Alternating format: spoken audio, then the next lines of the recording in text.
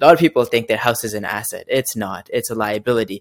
But you're taking this liability and now you're turning it into an asset by having parts of it rented out to folks. Now it's generating income for you. Welcome to Teach Me Real Estate Investing, a show where I share my personal journey and the challenges I face as an investor. I invite industry experts to share their wisdom and advice to help me overcome these adversities with the hopes that it'll help you on your own personal journey. I'm your host, Sogad Himire, and I hope you enjoy the episode.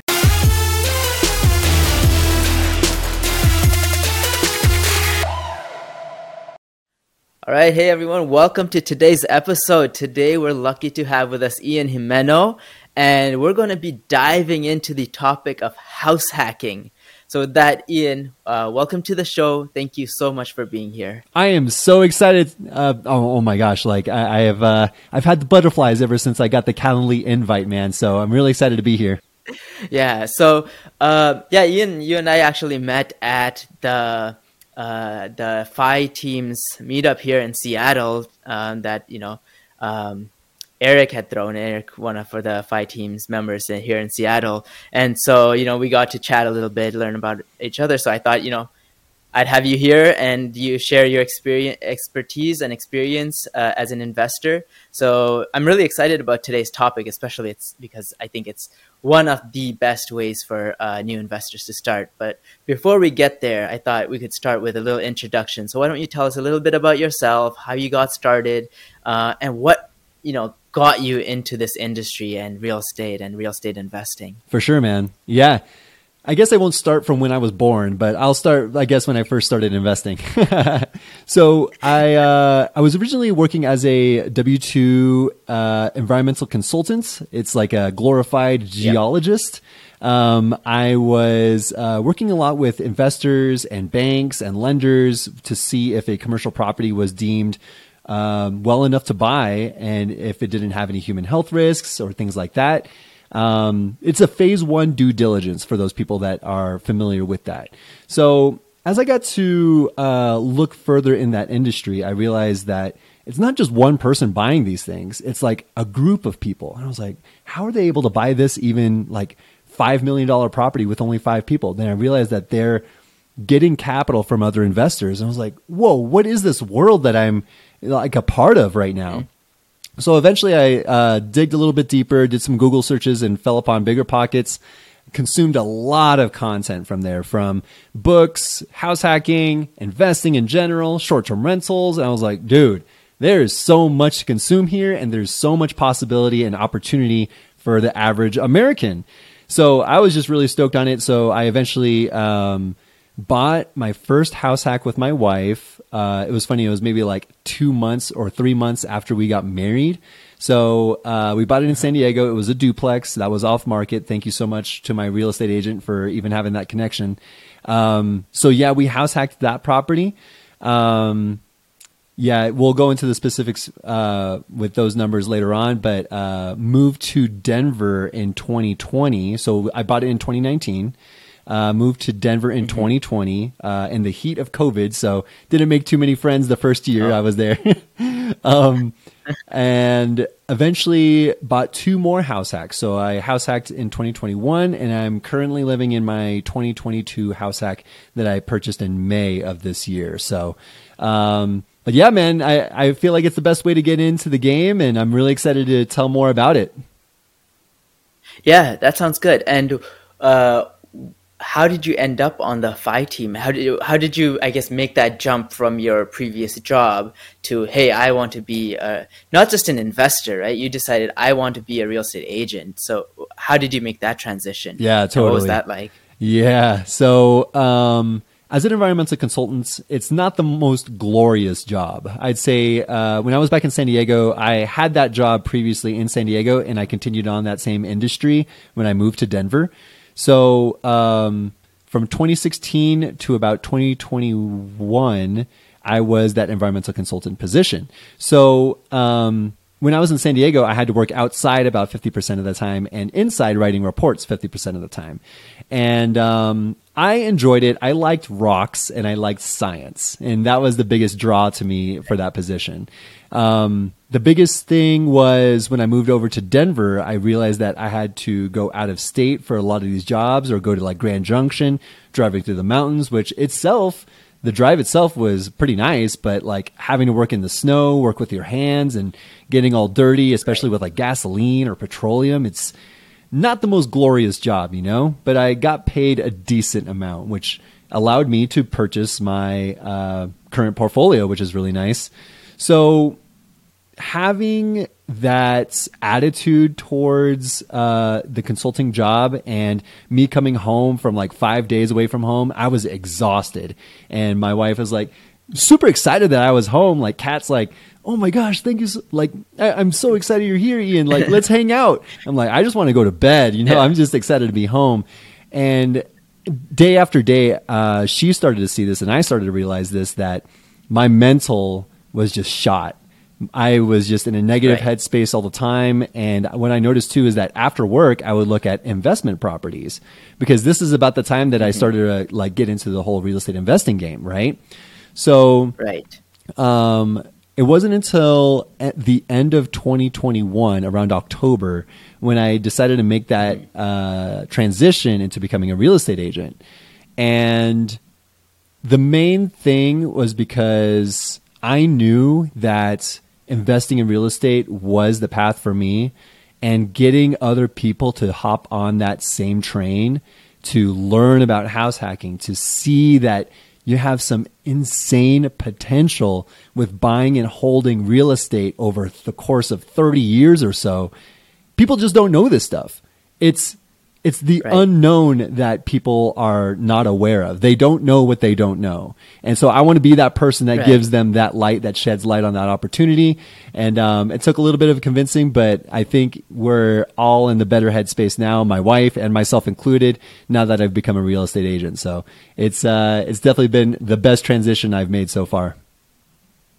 Yeah, no, that's awesome. You were able to take your passion and then make it your career, right? And I think that's amazing. So let's get into that topic, right? So house hacking, for those of us who may not know what that is, could you explain what is house hacking and why are we so excited about this? Yeah, totally. Yeah, it's funny how like we're talking about house hacking already when we haven't even defined it. So house hacking is, I guess, in its most general sense, is getting income on your primary residence. Because a lot of people, when they first buy their primary residence, they see their initial down payment, which you could put as little as 3% down on your primary residence.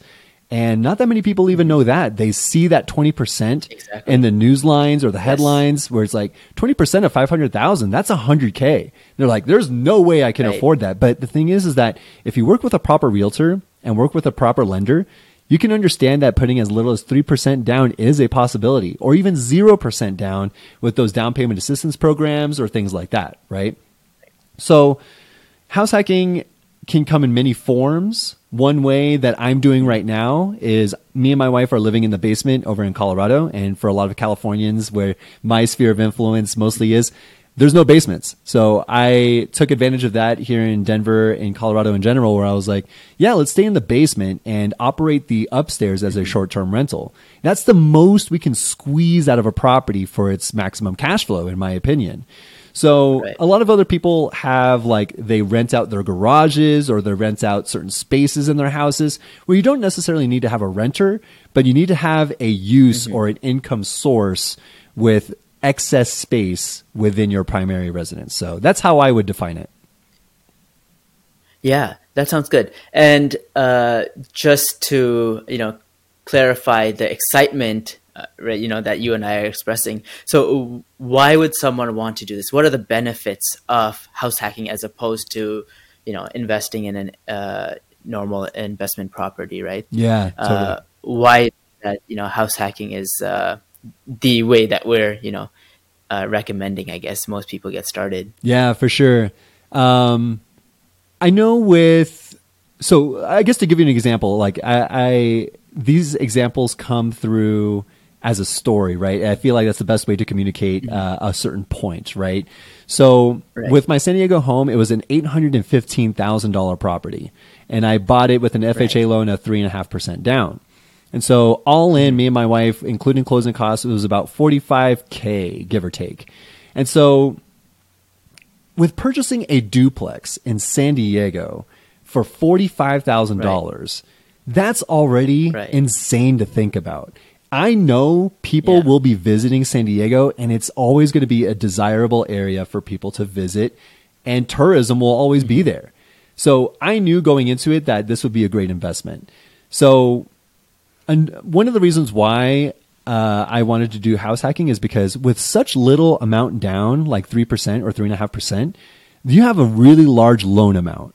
And when you have a large loan amount, your mortgage is going to increase to the point where it reflects the insurance, the taxes, and the interest and the principal itself, right? So with such a high mortgage payment, we needed some way to mitigate that mortgage. And the best way to do that is through renting out each of the rooms. And we rented out one of our rooms in our duplex.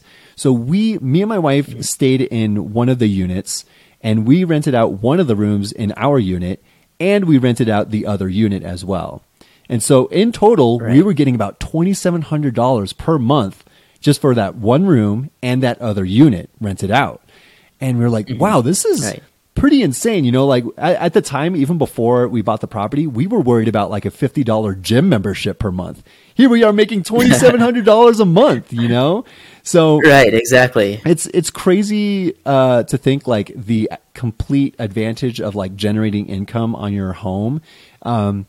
And realizing the snowball effect it gives you. So that's one of the reasons. So going back to your original question is why house hack is because you can mitigate that mortgage. A lot of people worry about that monthly mortgage where let's say it's $3,000 and if you rent out two of the rooms, you're getting like $2,000, right? So you only have to pay $1,000 to live in your home.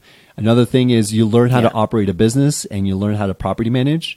Another reason why is to have the tax advantages as well. You can write off certain parts of your house for, hey, I'm using this as my office to manage my property. I'm not a CPA, so make sure you talk to your CPA about that. And I feel like there's so much more, but I feel like those are the main three things that I would encourage people to think about, especially when you're thinking about buying a home as an investment property versus house hacking. So I would house hack for sure. Yeah. Wow, we just learned a lot right there, right? So you said, first of all, you're teaching us that, on your primary residence, a lot of people have this misconception. I need 20% down. No, you don't. If you're living there, you can get an FHA loan, 3.5%, right? And then as Robert Kiyosaki says, a lot of people think their house is an asset. It's not. It's a liability. But you're taking this liability and now you're turning it into an asset by having parts of it rented out to folks. Now it's generating income for you. And in most cases, usually you're living for a very, small amount of money, but in most cases you can even live for free or even make money from the property, right?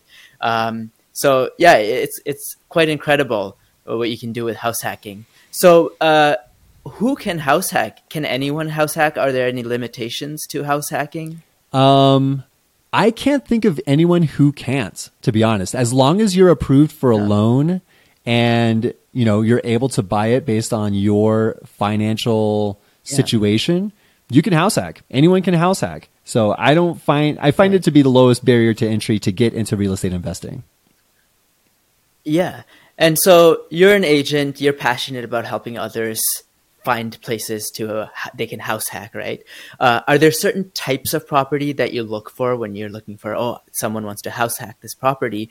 Are there certain properties that you tend to gravitate towards? Totally. Yeah. And I guess my audience might be a little bit different than yours, Sagat. I mean, especially with Seattle versus Denver, although they are very alike in terms of like cost of living or even the demographic as well, but the styles of homes might be a little bit different. So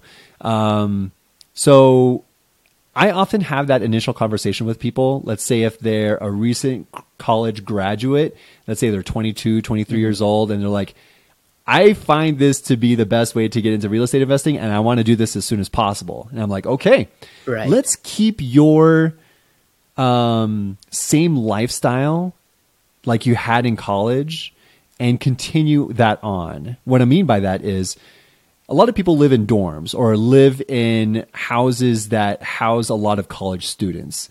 let's keep that same lifestyle for the first 3 or 4 years of your investing career. And let's say Right. for those types of people, I would suggest finding a house that's in a good neighborhood that has the most amount of bedrooms as possible and a good ratio to bathroom to bedroom ratio. So I would say like a 2-to-1 ratio is a really good ratio. Of course, having like a 3 bathroom to 6 bedroom is good. 4 to 6 is great too. Another way to make this work as well is, let's say you want your own living space. Let's say you want your own separate entrance or things like that. So having the concept of basements, which I could not do in San Diego, but I can do here in Denver, it just opened up a whole new world for me. So that's exactly what I'm doing right now, where looking for a separate entrance where you can enter the house from the back or from the side entrance or whatever that might be, and leave the main entrance for the new guests or for like a short-term rental or long-term rental, or whoever that might be, right? And you could charge a little bit more for that sort of layout as well, because now they get their own space as well. There's pros and cons to both aspects to it, but those are the main types of houses that I look for. It's either a lot of bedrooms or having that separate basement entrance. I hope you're enjoying the episode so far, and if you are, I would really appreciate it if you could give me a 5-star rating on whichever platform you're listening to me on. It would help get the podcast in front of more people so that they can also get value out of it. Thank you so much. Now let's get back to the show. Yeah, that makes sense. And I think, and then I think you also mentioned your duplex in San Diego, right? So you can have multifamily properties too, up to 4 units where you can be a primary resident, right? So that's something I'm doing right now. I have a triplex in Seattle. I'm living in one of the units. I have my own space, my own, 2 bedrooms, 1 bath, a living space. And the other 2 units are rented out on Airbnb. And, I don't really have to worry about, interacting with guests and that sort of stuff. Which leads me to, you mentioned you also, do short-term rental. So there are creative ways to make house hack work, right? It's not just your traditional, you put a tenant in there for 12 months. So could you talk a little bit about, especially when cash flow is a little tough, with the traditional rental, like what are some creative ways that people can make house hacking work for them? I guess like the short-term rental so far is the best way that I can think of. It's a little bit more time intensive, and developing your systems is super important in order for your short-term rental to work. And I feel like now that Airbnb has been out for like a decade or so, maybe even more than that, everyone and their moms are doing it. And how do you set yourself apart in your short-term rental, right? To answer your question though, getting creative and making your house hack work, that all depends on how you can furnish the place, whether you can do the rent by the room situation, or let's say you have like a 3,000 square foot place with only 5 bedrooms. With 3,000 square feet, I would anticipate that you might be able to put in another bedroom.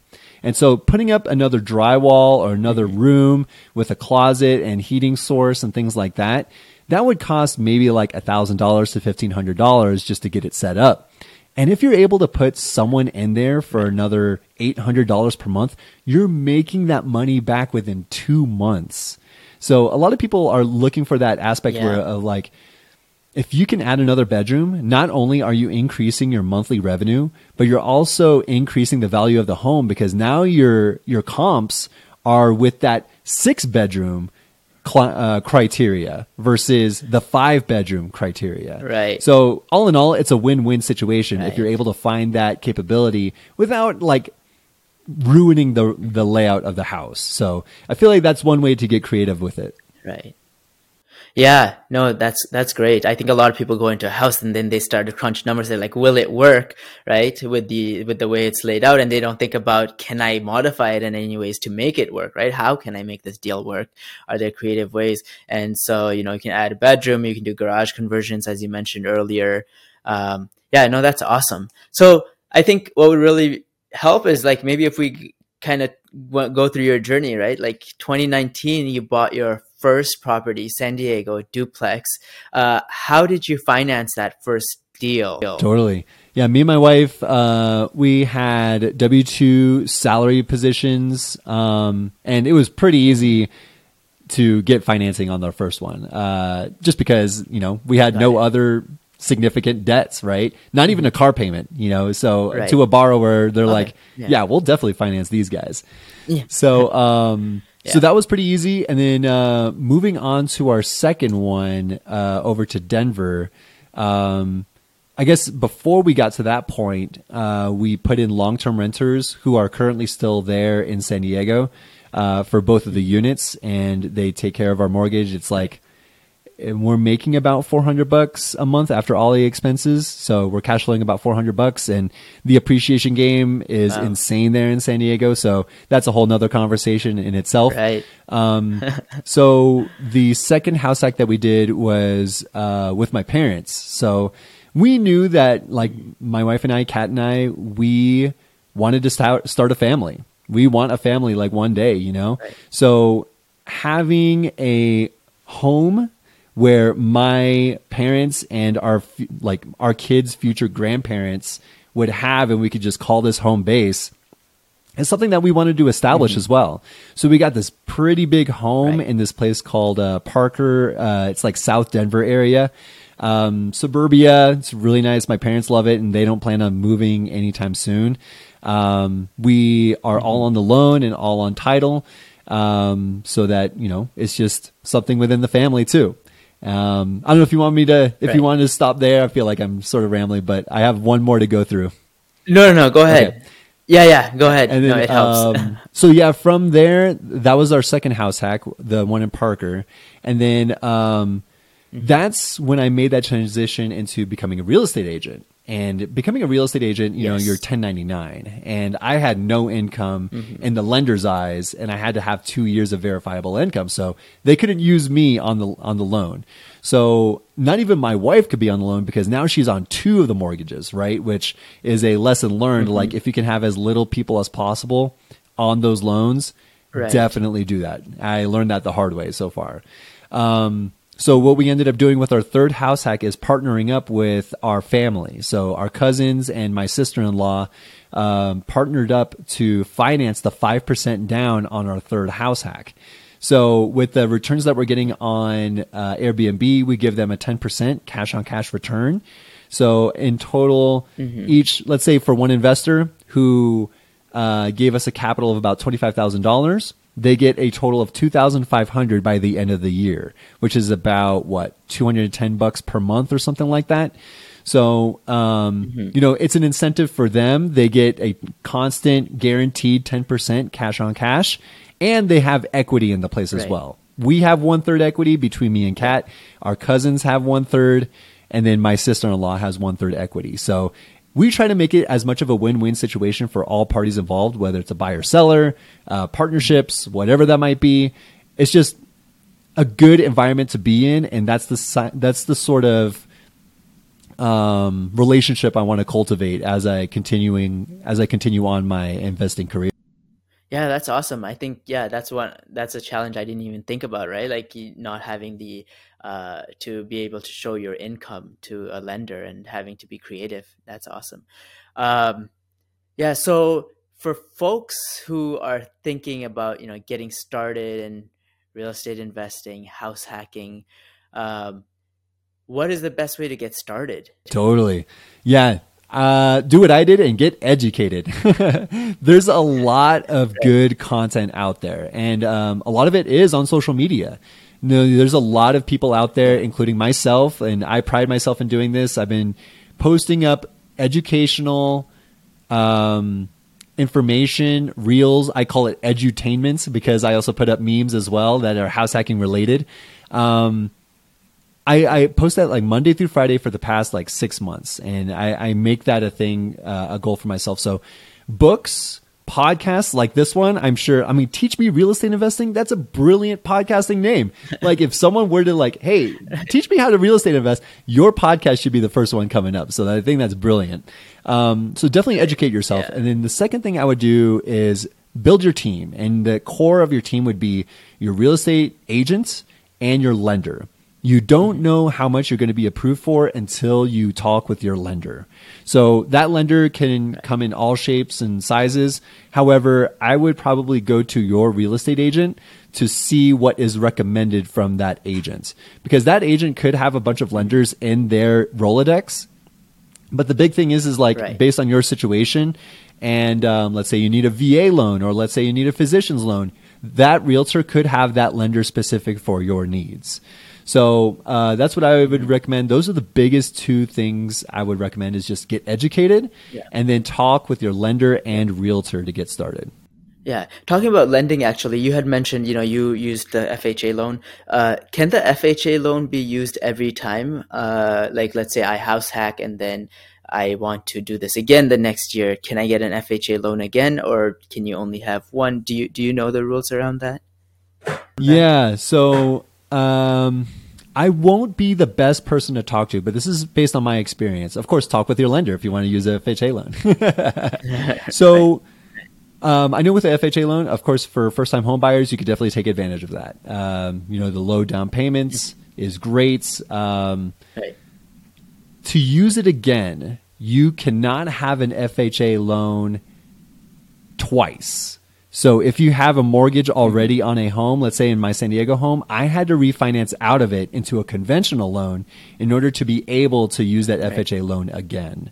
So I see. I don't think it's necessary to use that FHA loan again. I think the biggest thing is you can use a 3% conventional for any other future owner-occupied home. So it's not necessary, but I think it just has lower criteria in order for you to be a good borrower. I think it's like lower credit score and all these other things. So, yeah. I see. Okay. So I did not know that. I thought, only with FHA you can get such a low down payment. But you're saying even without an FHA loan, you can get low down payment lending. Yeah. And I will say one more thing, Sagat, on that FHA versus conventional. And with FHA, so I guess we'll start with conventional, right? So with conventional, anything lower than a 20% down payments on a home, if you were to put down, let's say 5%, you have to pay property mortgage insurance, PMI, which is a fee that goes to the lender, which ensures that they will get paid out if you default on the loan, which I think is BS, but that's a whole different conversation.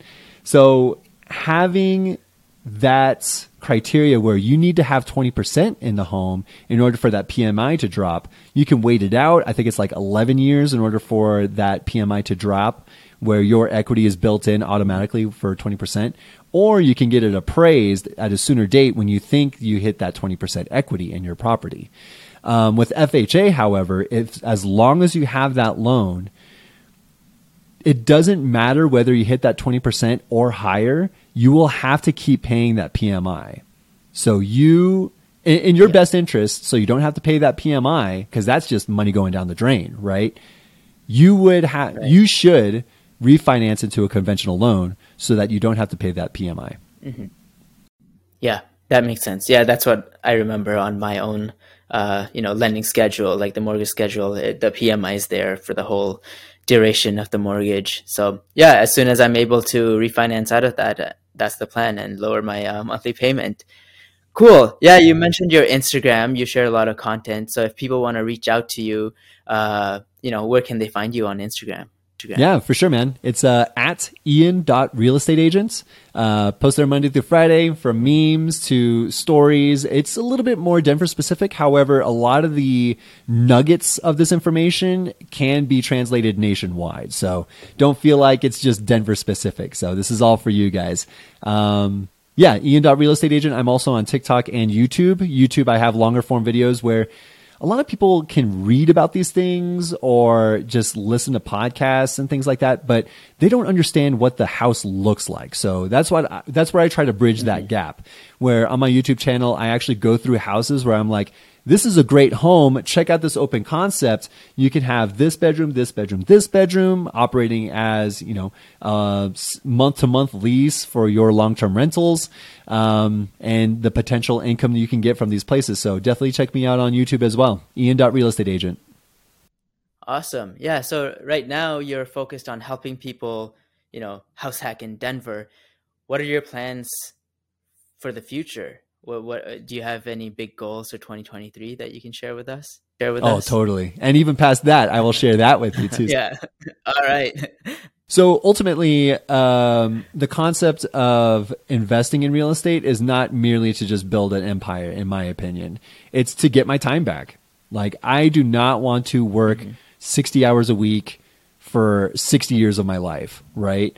I want to retire, quote unquote, retire as soon as possible, where I no longer have to work for my money. My assets pay for my just lifestyle. And so that's the dream where, let's say, I know for me and my wife, we want to live in Amsterdam for 1 year. And I can't think of any W-2 job that would allow me to not work for 1 year. So having Right. that capability is huge for us, as well as, I guess, on a little bit more local perspective. I had a pretty strong upbringing in my community college, and I would love to be an educator. I want to be a professor there, talking about financial literacy, financial independence, how to invest in real estate, how to become a homeowner, and things like that. Because I wish I knew this stuff when I was 20. A lot of people just don't know Right. what they don't know, and this seems to be a common reoccurrence in this episode. But it's all about the giving of knowledge, and do what you want with that knowledge, but at least I'm leading the horse to water, right? And that's what I would like to do. Live in Amsterdam for a year, be an educator, and as far as my real estate investments go, next thing I'm looking for is a short-term rental in a place called Estes Park, which is in close to Rocky Mountain National Park. So for anyone that wants to go visit the national park, they can stay at our short-term rental, and that's kind of what we're going at right now. That's awesome. No, I love your goals and I believe in you. I think you can totally do all of this. So I'm excited to follow your journey. Yeah, thanks a lot for making the time to talk with us today. I learned a lot. I hope our audience does as well.